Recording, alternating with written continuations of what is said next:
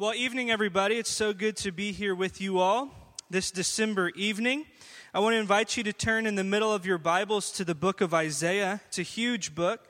We're going to be looking at another glimpse of God through the eyes of Isaiah the prophet. Isaiah, who lived a long, long time ago in a world in many ways quite different from our own. But he saw through all the darkness, through all the ages and stages of history, and saw a glimpse of another world that was possible. And that is a glimpse that we are endeavoring to see tonight. So if you're with me in Isaiah, let's look at our second glimpse of God in the book of Isaiah chapter 11. Isaiah says, "A shoot or a sprout will come up from the stump of Jesse. From his roots a branch will bear fruit. The Spirit of the Lord will rest upon him, the Spirit of wisdom and of understanding, the Spirit of counsel and of might, the Spirit of the knowledge and fear of the Lord. And he will delight in the fear of the Lord." Pause there, because I don't know that I'm going to get to this later if I don't say something now. In the Old Testament, when we read about the fear of the Lord, we're not talking about be afraid, be very afraid. Instead, we're talking about a reverent awareness that God is God and we are to live accordingly. The fear of the Lord is the beginning of wisdom, the author of Proverbs writes.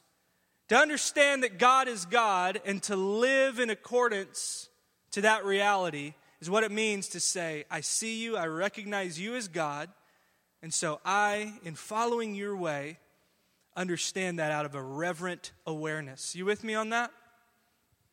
Isaiah continues, "This branch will not judge by what he sees with his eyes or decide by what he hears with his ears," right? He's not making snap judgments or hearsay gossip. "But with righteousness, he will judge the needy." That sounds weird. We'll talk about it. "With justice, he will give decisions for the poor of the earth. He will strike the earth with the rod of his mouth. With the breath of his lips, he will slay the wicked." We'll pause there and notice those are words and breath, not militaries and swords. "Righteousness will be his belt, and faithfulness the sash around his waist." Then in verse 6, "The wolf will live with the lamb. The leopard will lie down with the goat. The calf and the lion and the yearling together, and a little child will lead them. The cow will feed with the bear. Their young will lie down together, and the lion will eat straw like the ox. The infant will play near the cobra's den, and the young child will put its hand into the viper's nest. But they will neither harm nor destroy on my holy mountain. For the earth will be filled with the knowledge of the Lord as the waters cover the sea. So in that day, that root of Jesse will stand as a banner for the peoples. The nations will rally to him, and his resting place will be glorious." This is the word of God for the people of God, and we say, thanks be to God.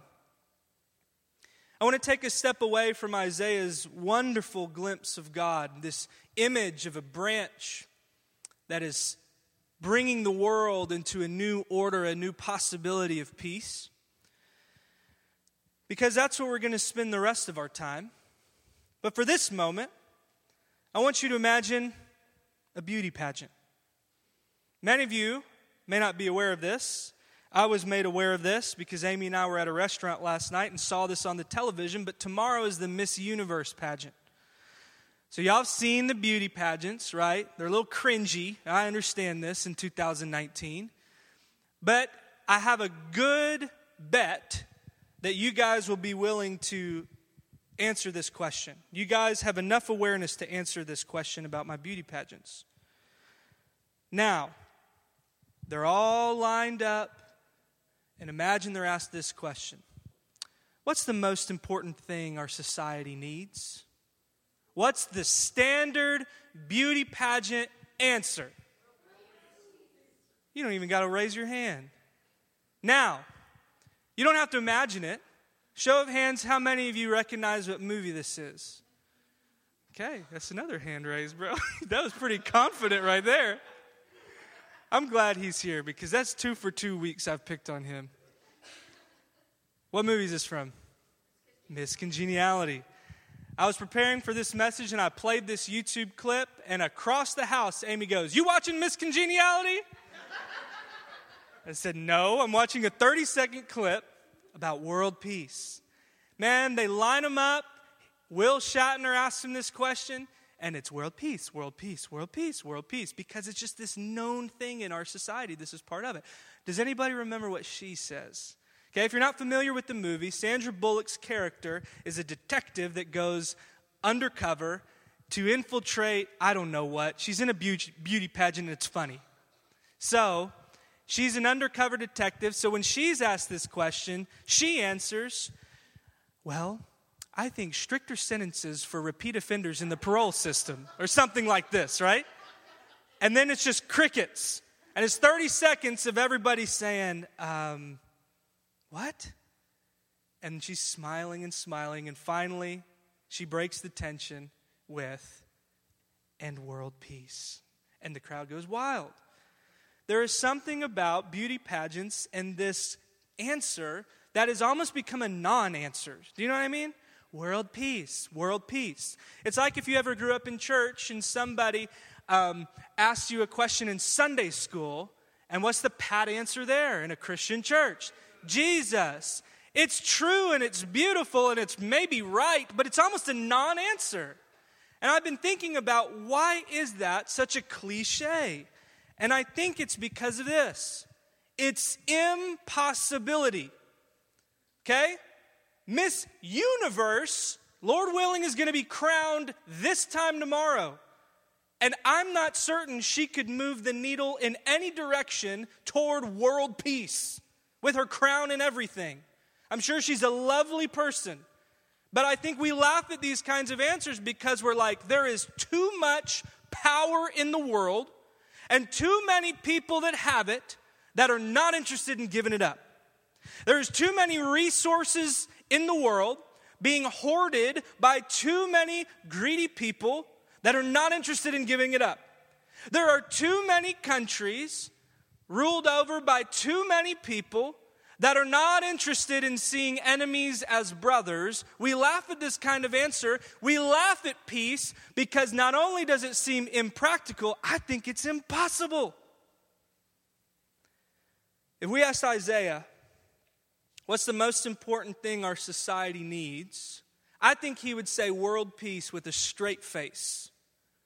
And I think that if we read what we read as an answer that Isaiah would give from Isaiah chapters 10 and 11, he would paint a world that looks very similar to ours, with too many people in power, not ready to give it up. Too many people with all the stuff, not ready to give it up. Too many countries that see them as enemy instead of brother, not willing to make peace. And that's what Isaiah chapter 10 looks like. But then we get to Isaiah chapter 11, and I think he's rattling off what I just read to you, lovely people, and he's saying it with a straight face.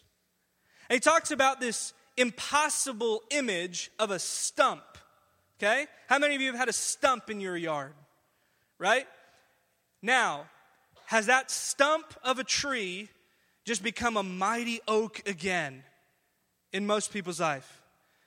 John, I know the answer to one of your stumps, but that's another story for another time. You don't expect stumps to reclaim much of their former glory.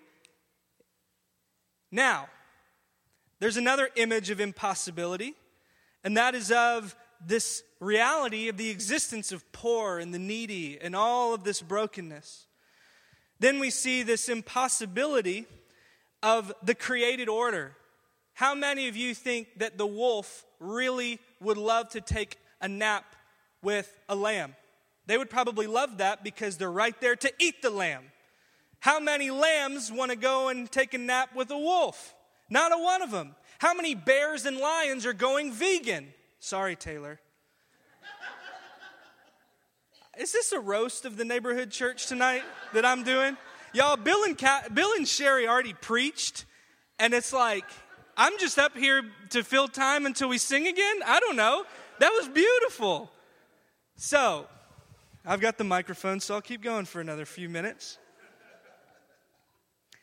We see the impossibility of a world that has an awareness of the true and living God like the waters cover the sea. But here's the thing, Isaiah answers this question with a straight face because he sees the impossibility of a stump, of a dead monarchy, dead people in power. Jesse was the father of King David. This thing is done, it's a stump, and then he sees the possibility of a branch.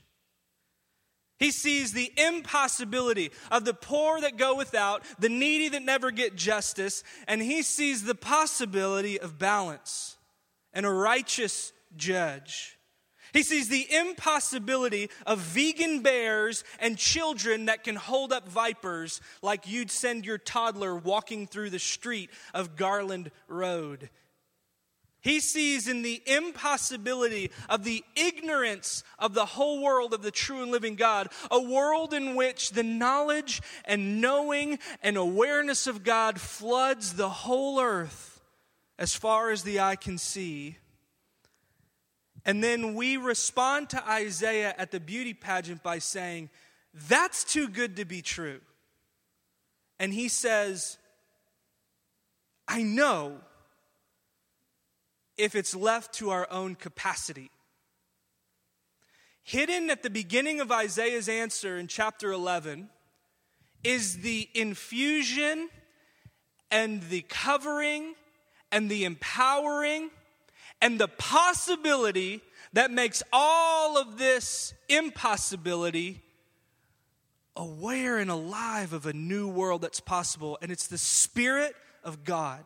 Did you catch that? What in the world can breathe possibility into impossibility, renovation into devastation, and peace into chaos?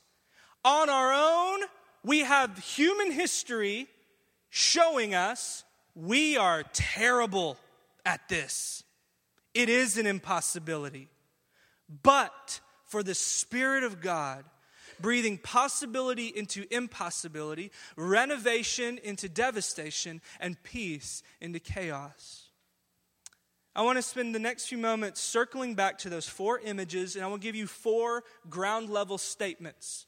I want to give you 4 images, those glimpses that are for out there, for when this king, this branch comes, empowered and filled with the Spirit of God, to finish the work that he started out there. And I want to give you 4 statements with those images for the present tense. You with me? All right.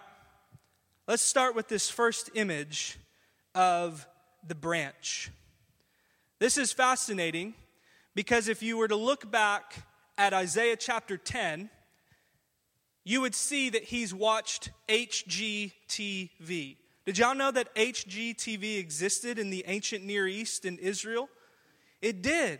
They picked it up on some kind of spaceship satellite. I saw that on the History Channel, Ancient Aliens. And Isaiah must have seen Fixer Upper because he knew that before there was any renovation, there comes the most fun part. Right, Jason and Becky? There's no fun parts right now in your remodel. They've watched HGTV also. Before the renovation comes demo day, right? We've seen Fixer Upper, and Chip Gaines lives for demo day.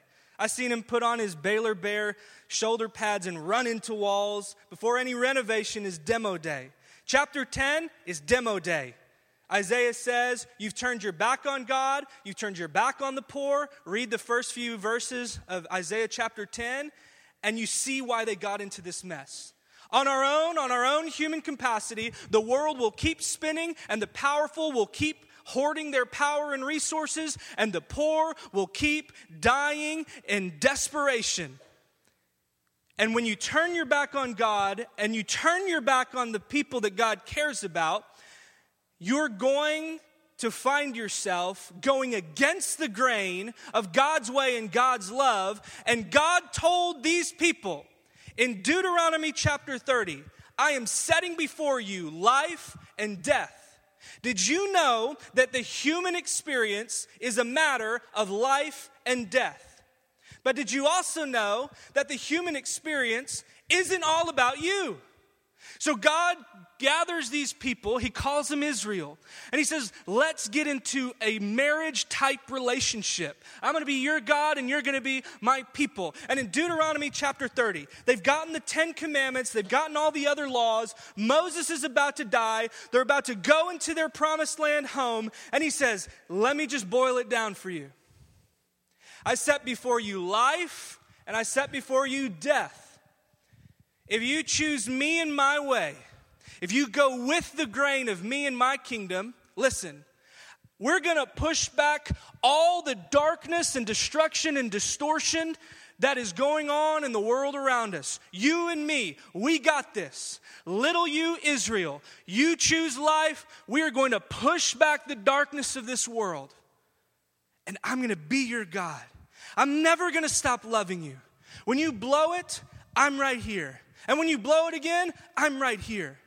But there is going to come a point where if you choose death and you blow it for centuries, and king after king after king after king after king after king after king keeps blowing it, listen, I will give you what you want.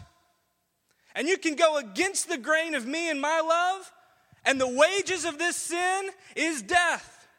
And the wages of making hell for everyone else on this earth is for you to experience that kind of hell right back on you.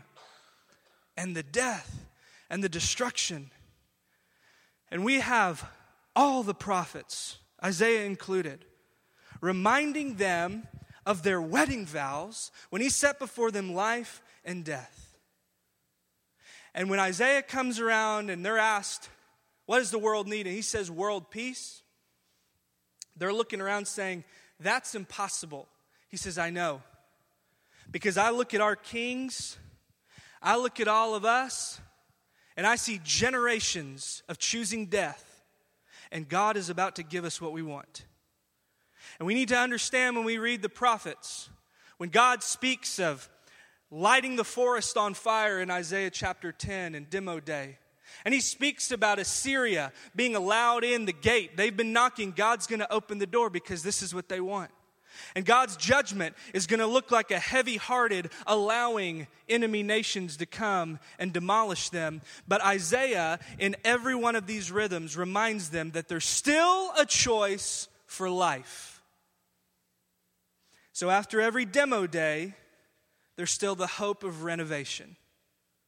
So we look at the stump of every king that has turned their back on every poor and needy person.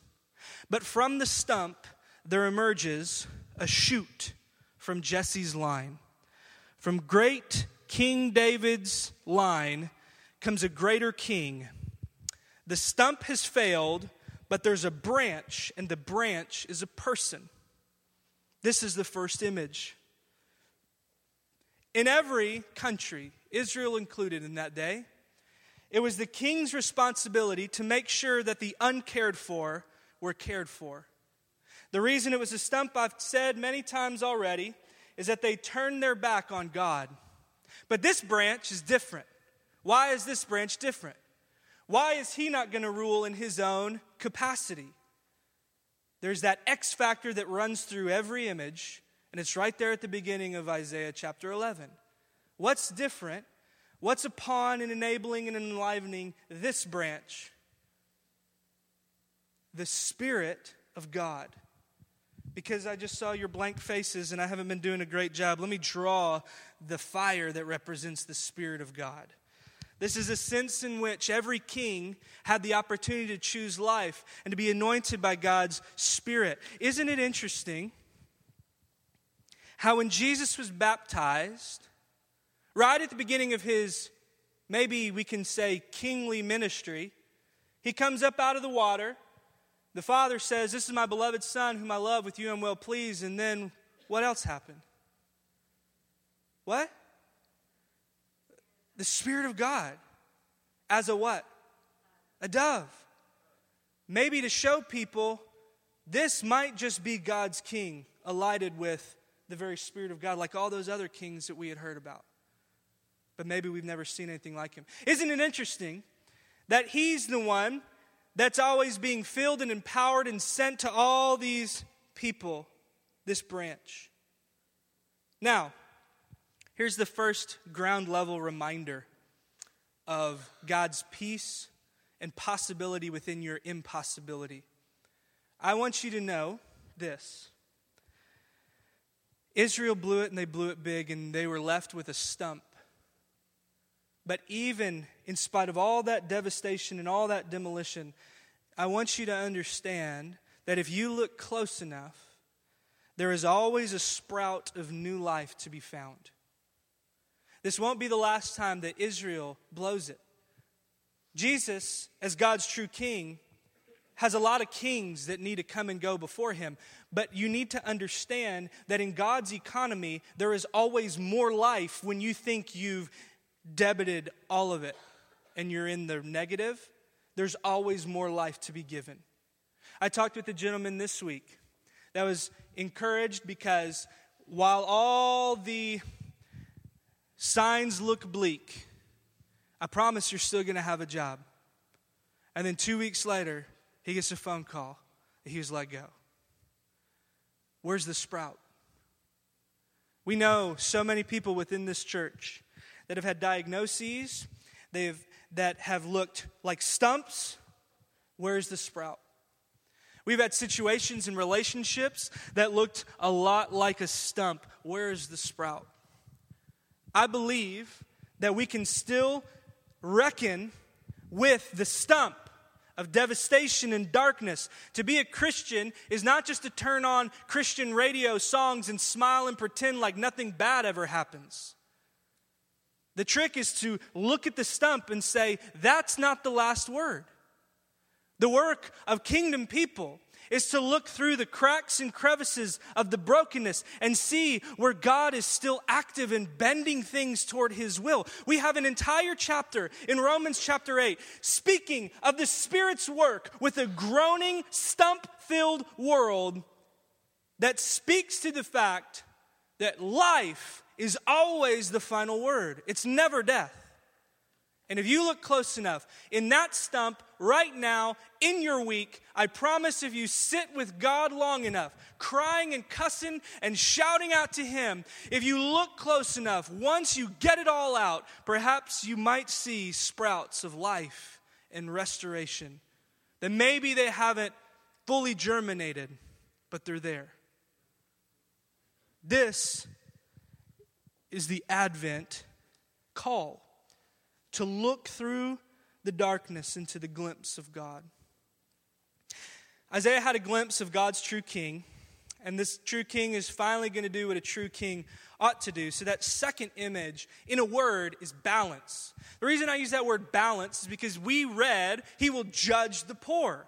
And in our Western society, we hear judge, and we think of Judge Judy yelling at us in the middle of the daytime TV when we're home from work. And we think that God can't be as sassy as Judge Judy.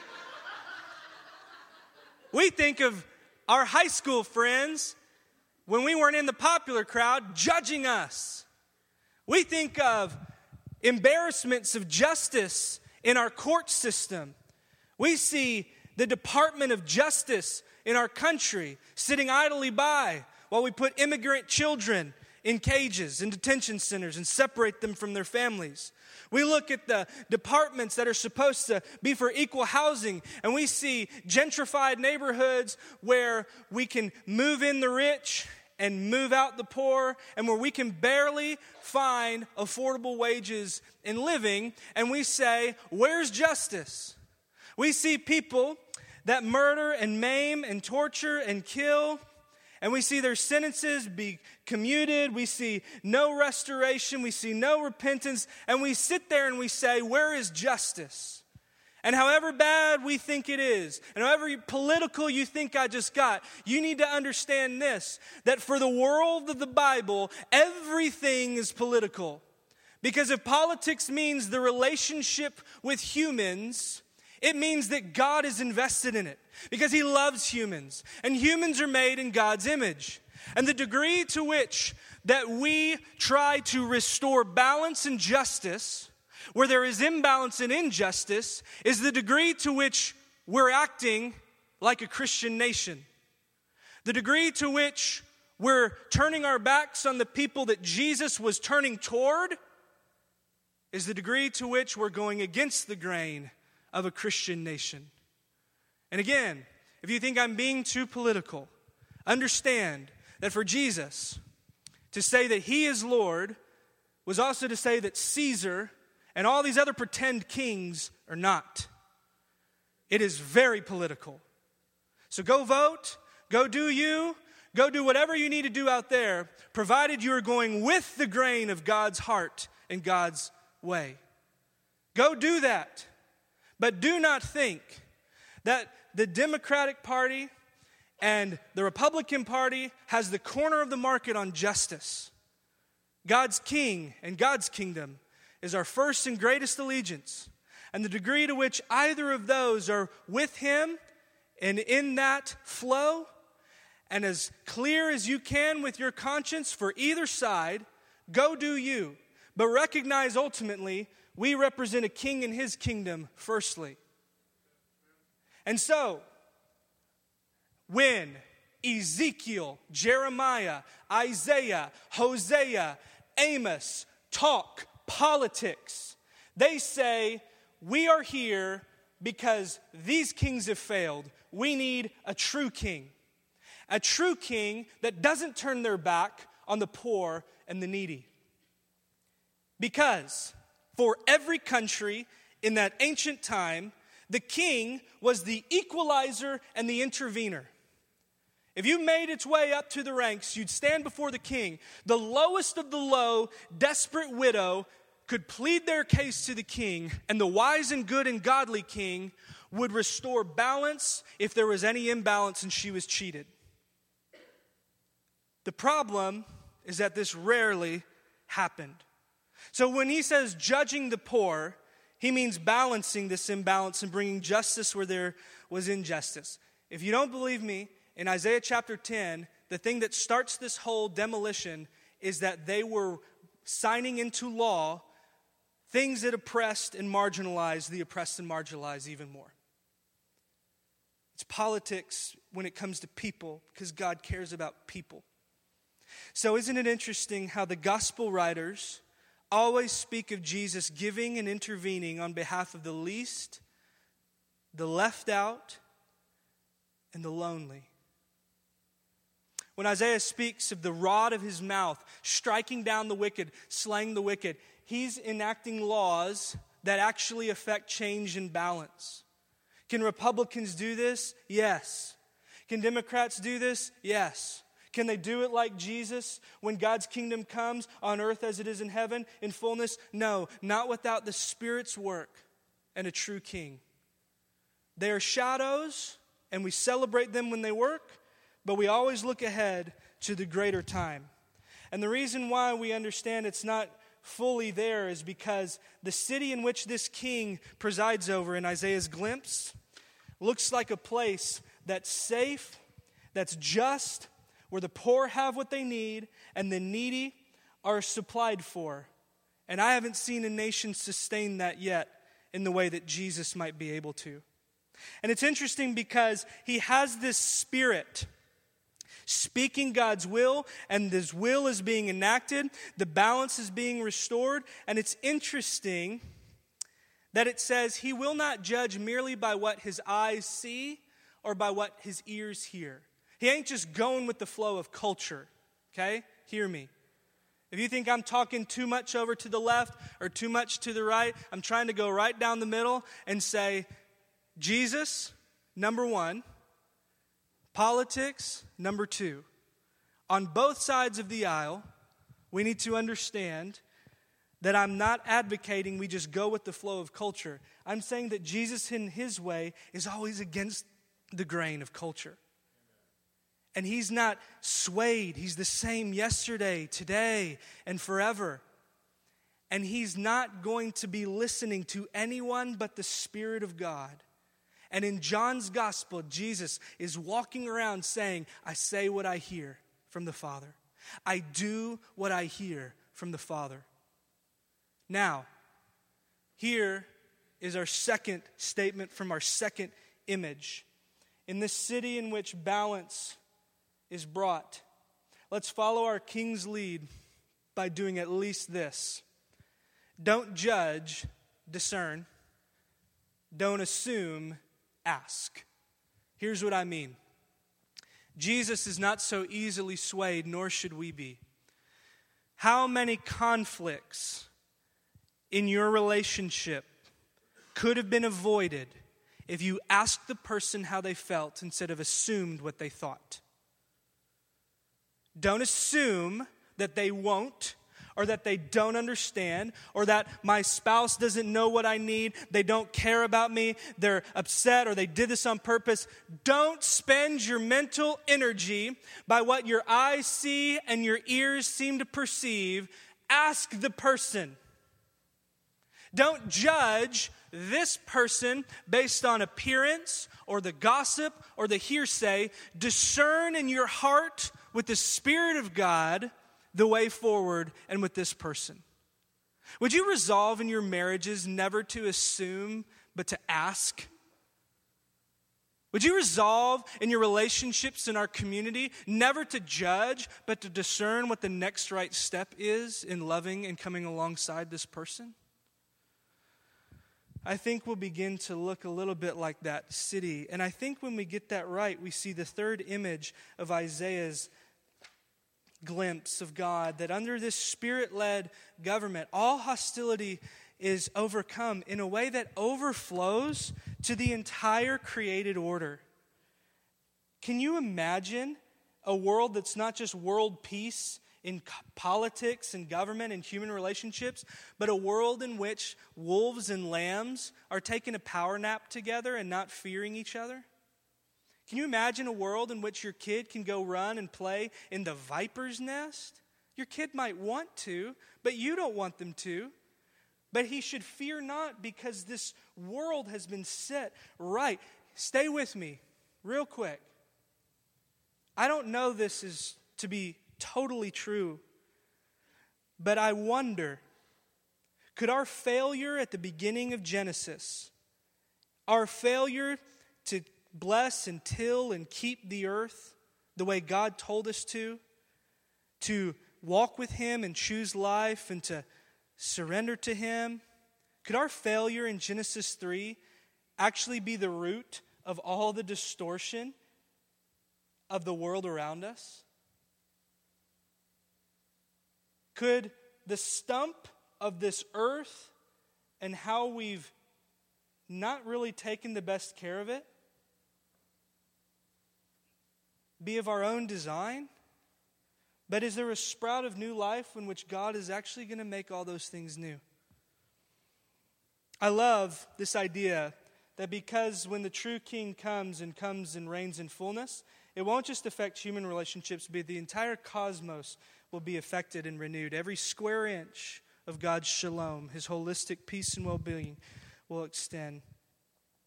And I love this imagery of children leading them and walking in safety.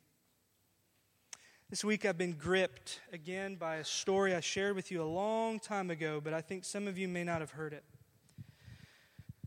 It's hard to look at this glimpse where children can live and laugh and be unconcerned with the cares and difficulties of this world, especially when we see so much violence and difficulty and fear that they face in their day-to-day life.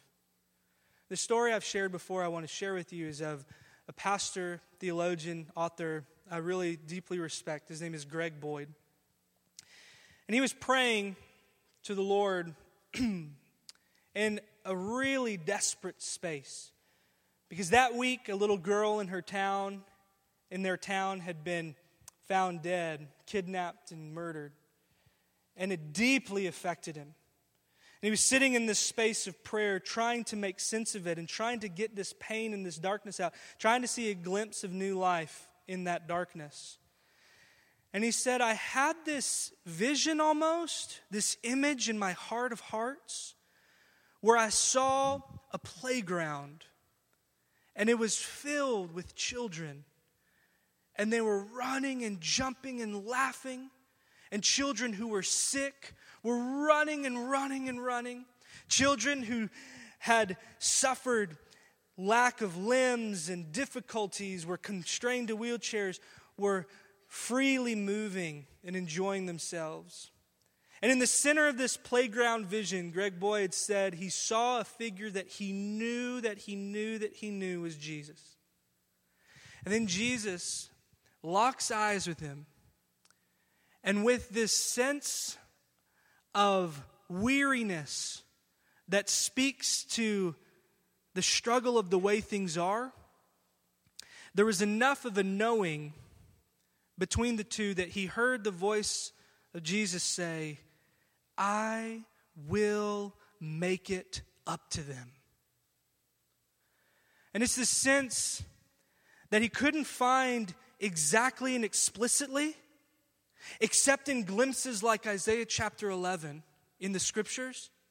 But it seemed to him, and it seems to me, something that sounds a lot like what Jesus would be about. That all the brokenness and sadness and darkness and all the hell on earth that they experience for our failure to live as God's kingdom citizens empowered by His Spirit, that we've inflicted upon these least, Jesus will make it up to them. Jesus will move us and act us.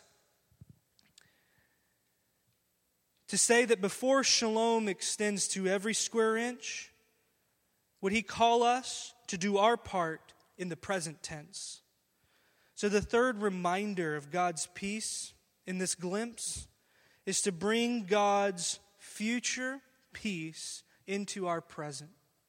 God will renew all things and He will make all things new then.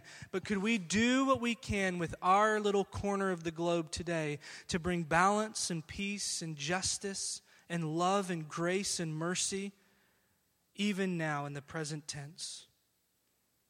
Finally, the fourth image is this knowing, this awareness that when every square inch is covered by God's peace, infused by God's Spirit, we see this peace radiating out. And we see as the waters cover the sea, this awareness, this knowing, this sense of there really is a God who is making all things new. To live like that is our job.